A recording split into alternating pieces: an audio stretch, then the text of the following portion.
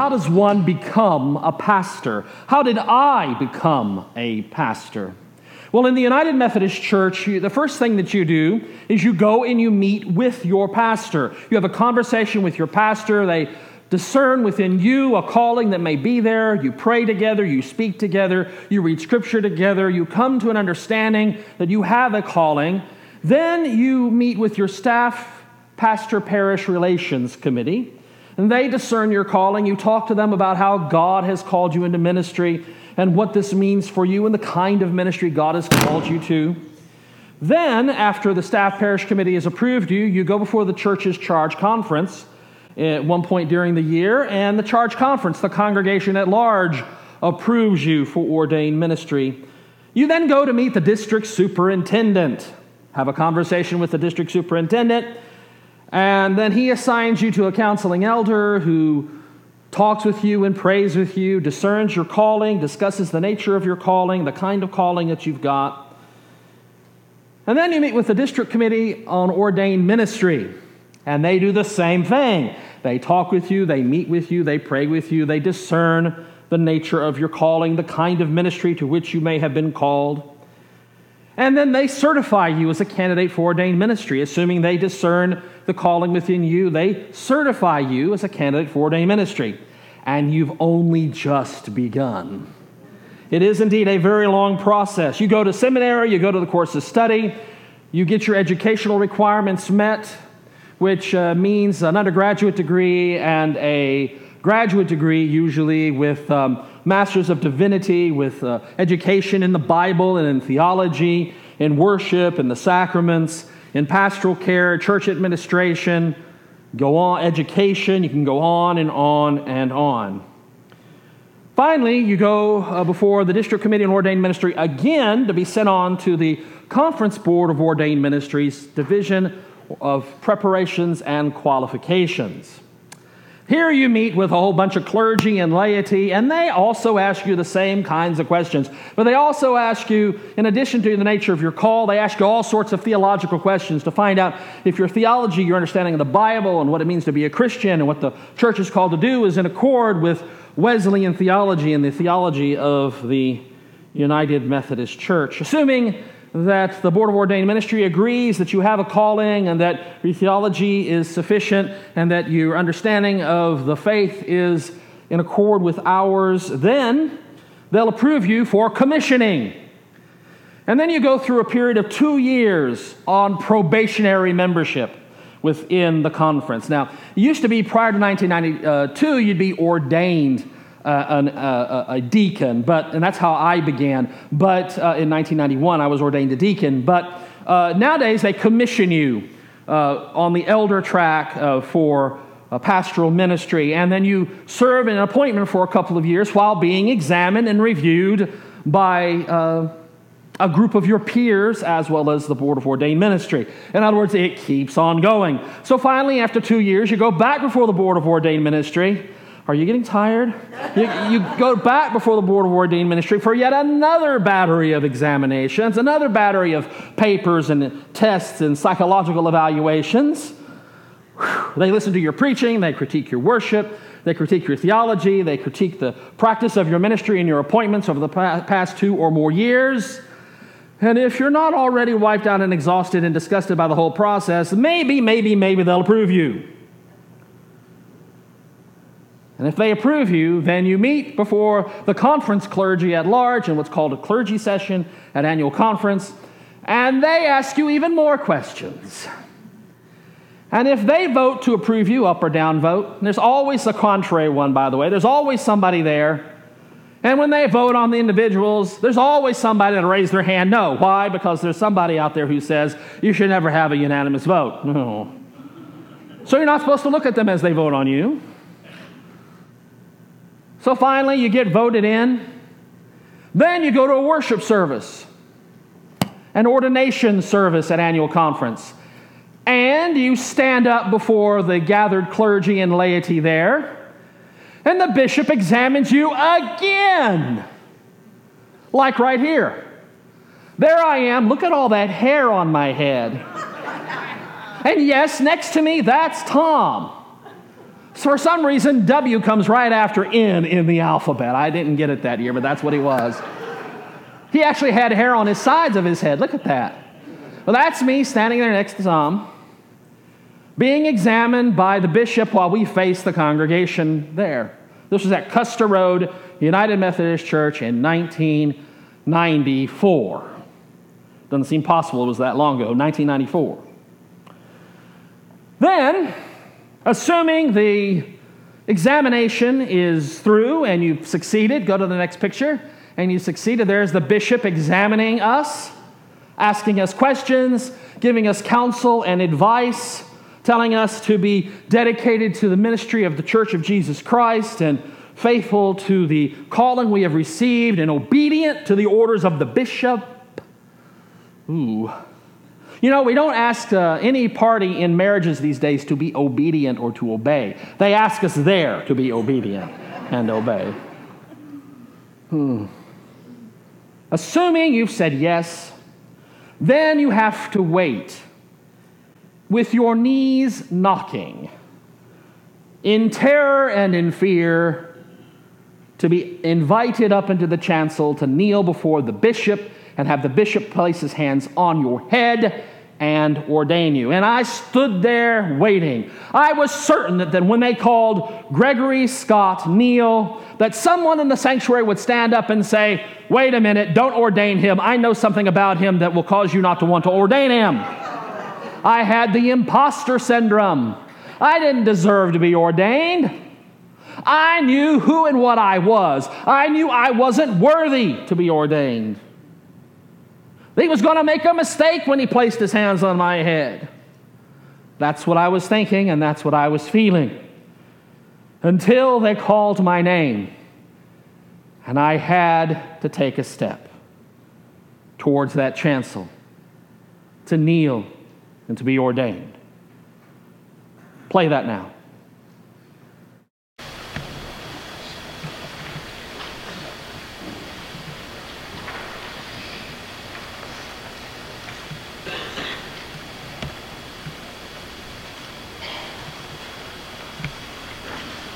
Lord, pour upon Gregory Scott Neal the Holy Spirit for the office and work of an elder. In the name of the Father, and of the Son, and of the Holy Spirit. Amen.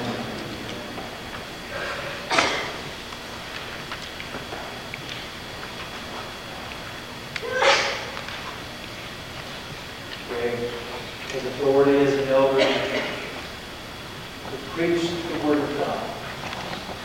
Minister of the Holy Sacraments. God bless.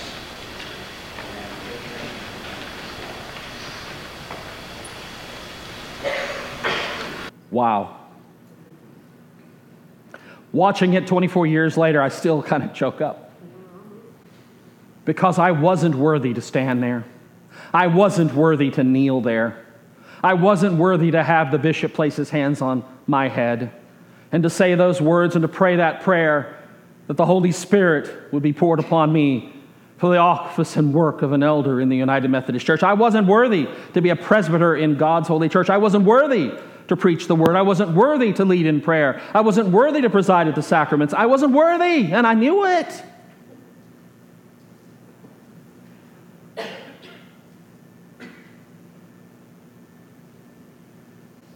When my friends Joe and John came up to me with this stole, and I'm standing there, and they take the stole, this very stole, and they put it around my neck. I wasn't worthy to be ordained. I wasn't worthy to wear the stole. I knew it.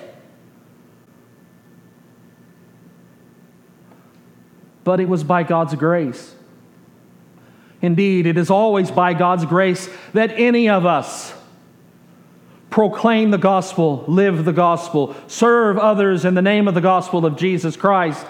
It is by God's grace that we do anything as the body of Christ. It is by grace that we approach the throne of grace. It is by grace that we receive the sacrament of Holy Communion. It is by grace that we pray. It is by grace that we serve. It is by grace that we proclaim the gospel in words and in deeds. It is by grace that we do anything as the body of Christ. For it is His grace that enables us to be the body of Christ. Can I get an amen? I wasn't worthy to wear the stole. I wasn't worthy to stand there, to kneel there, and to be ordained. I was right to be afraid. But I was also wrong, because God's grace is sufficient for me and for us all. God's grace is sufficient for us to be the people of God, to be the family of God, and to proclaim the gospel of Jesus Christ to the whole world. God's grace is sufficient and will always be abundantly sufficient, prodigiously efficient for us all. Prodigiously sufficient, overflowingly sufficient for us all. My calling to ministry began when I was studying Scripture. I was studying this passage from Ephesians in a Bible study, the passage that I read today. And I was turning my Bible, the pages in my Bible, and as I turned over the next page in my Bible, where verses 7 through 10 were following on verses 1 through 9 of chapter 3 of Ephesians, the passage that I read this morning, it was as if it was highlighted brightly for me. It wasn't, I hadn't touched it, but it was like someone had come in and highlighted it, and it jumped off the page and slapped me in the face. I was made a minister. What? Me? No, not possible. I thought I was going to be a teacher. I thought I was going to be a teacher of the Bible. I thought I was going to teach theology and the Bible. That's what I was studying. That's why I was going to college. I was going to college to be a teacher. Not a pastor. A teacher. And yet, this passage says, "Hello, Greg, pay attention to me." I was made a minister according to the gift of the grace of God given unto me. It's going to have to be a gift unto me, because I knew I was no preacher. I knew I was a teacher. I'd been teaching for a while. I enjoyed teaching. I liked teaching. I was in college, planning to go off to graduate school to study, to get my academic credentials so I could teach in graduate school and college. I was enjoying what I was doing. I knew God had called me to be a teacher. But this minister stuff, this preacher stuff, are you kidding me? No way. I was made a minister according to the gift of the grace of God. It's going to have to be the gift of the grace of God, given unto me by the effectual working of His power. It's going to take a lot of effectual working, my friends. And I knew that. I told God that. Kind of like Moses, when Moses said, "Oh, don't send me, send somebody else. I stutter, I can't do it, they won't listen to me." I did the same thing. I tried that with God. It doesn't work, friends. God, choose somebody else. I don't have any preachers in my immediate family. You got to go back to a great-grandfather to find the last preacher. Don't you know you call sons of preachers? Don't you know you call those who are the sons and daughters of pastors to be pastors themselves, not great-grandchildren? God, I'm a teacher, not a preacher. Come on.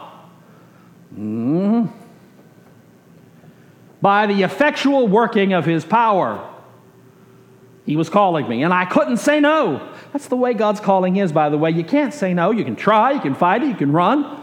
You can pretend you're not hearing it, but it's there. I was made a minister according to the gift of the grace of God given unto me by the effectual working of His power. Unto me, who am less than the least of all saints. Well, he got that right. Less than the least of all saints. He got that right with me. Oh boy, is that ever true. It's the reason why I was scared. Less than the least of all saints. You know, Paul had that attitude about himself that we all ought to have. Few things make me more frustrated than my brother and sister pastors and clergy in the North Texas Conference and in other conferences and in other denominations who seem to think that they are the greatest gift of God to the church. I know that I am less than the least of the saints. And that anything that I might do is God's grace doing it through me. Say that amen again. Louder. Amen. Thank you. I know I'm less than the least of all saints. By grace, called, by grace, enabled, by grace, given effectual working of His power. Unto me, who am less than the least of all saints, is this grace given. And boy, I fought it, friends, that I should preach. Oh God, can't I just change a couple, make it teach? Get rid of the P and the R, put in a T and make it teach. Can we do that, God? No. That I should preach among the Gentiles. That's us, friends. That's you and me. That's all of us. That I should preach among the Gentiles the unsearchable riches of Christ.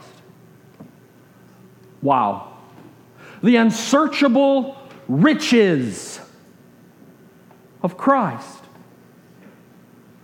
The riches of Christ that know no end, the riches of Christ that cannot be defined, the riches of Christ that cannot be fully explicated, that you will always be digging into, that you will always be reading, that you will always be studying, that you will always be proclaiming. The unsearchable riches of Christ is what I'm called to preach.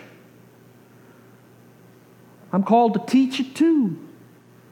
The unsearchable riches of Christ. And to make all men, and I'm sorry, King Jimmy, but that's women too, to make all people see what is the fellowship of the mystery. The fellowship of the mystery. The word mystery here in Greek is mysterion. We get the word mystery from it. It's a cognate. Just a literally transliteration of the word, mysterion to mystery. In Latin, they rendered that word sacramentum. Huh? Yeah. The fellowship of the mystery. The fellowship of the sacraments. The fellowship of God's gifts of grace. The fellowship of the means of grace. I'm called to make all people see what is the fellowship of the mystery which from the beginning of the world hath been hid in God, who created all things by Jesus Christ. My calling was to preach the unsearchable riches of Christ and to, by so doing, make all people see, help all people to see, guide people to see, to comprehend, to receive the mysteries of God's grace, the presence of Jesus Christ, the power of the means of grace for Christian living. It's part of the reason why I was so overwhelmed with the sacrament of Holy Communion in my first pastorate, because this calling stood behind it. This is what I'm called to do, friends. I studied it in seminary and graduate school in my doctoral program because this was what I called to do. Help all people to see, experience, and know the fellowship of the mystery. That mystery being the presence of Christ for us all.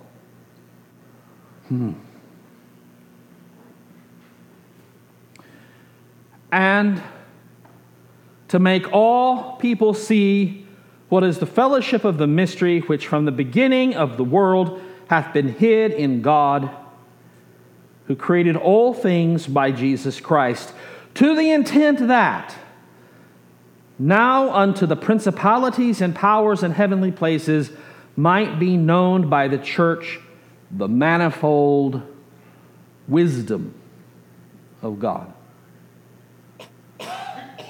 My calling.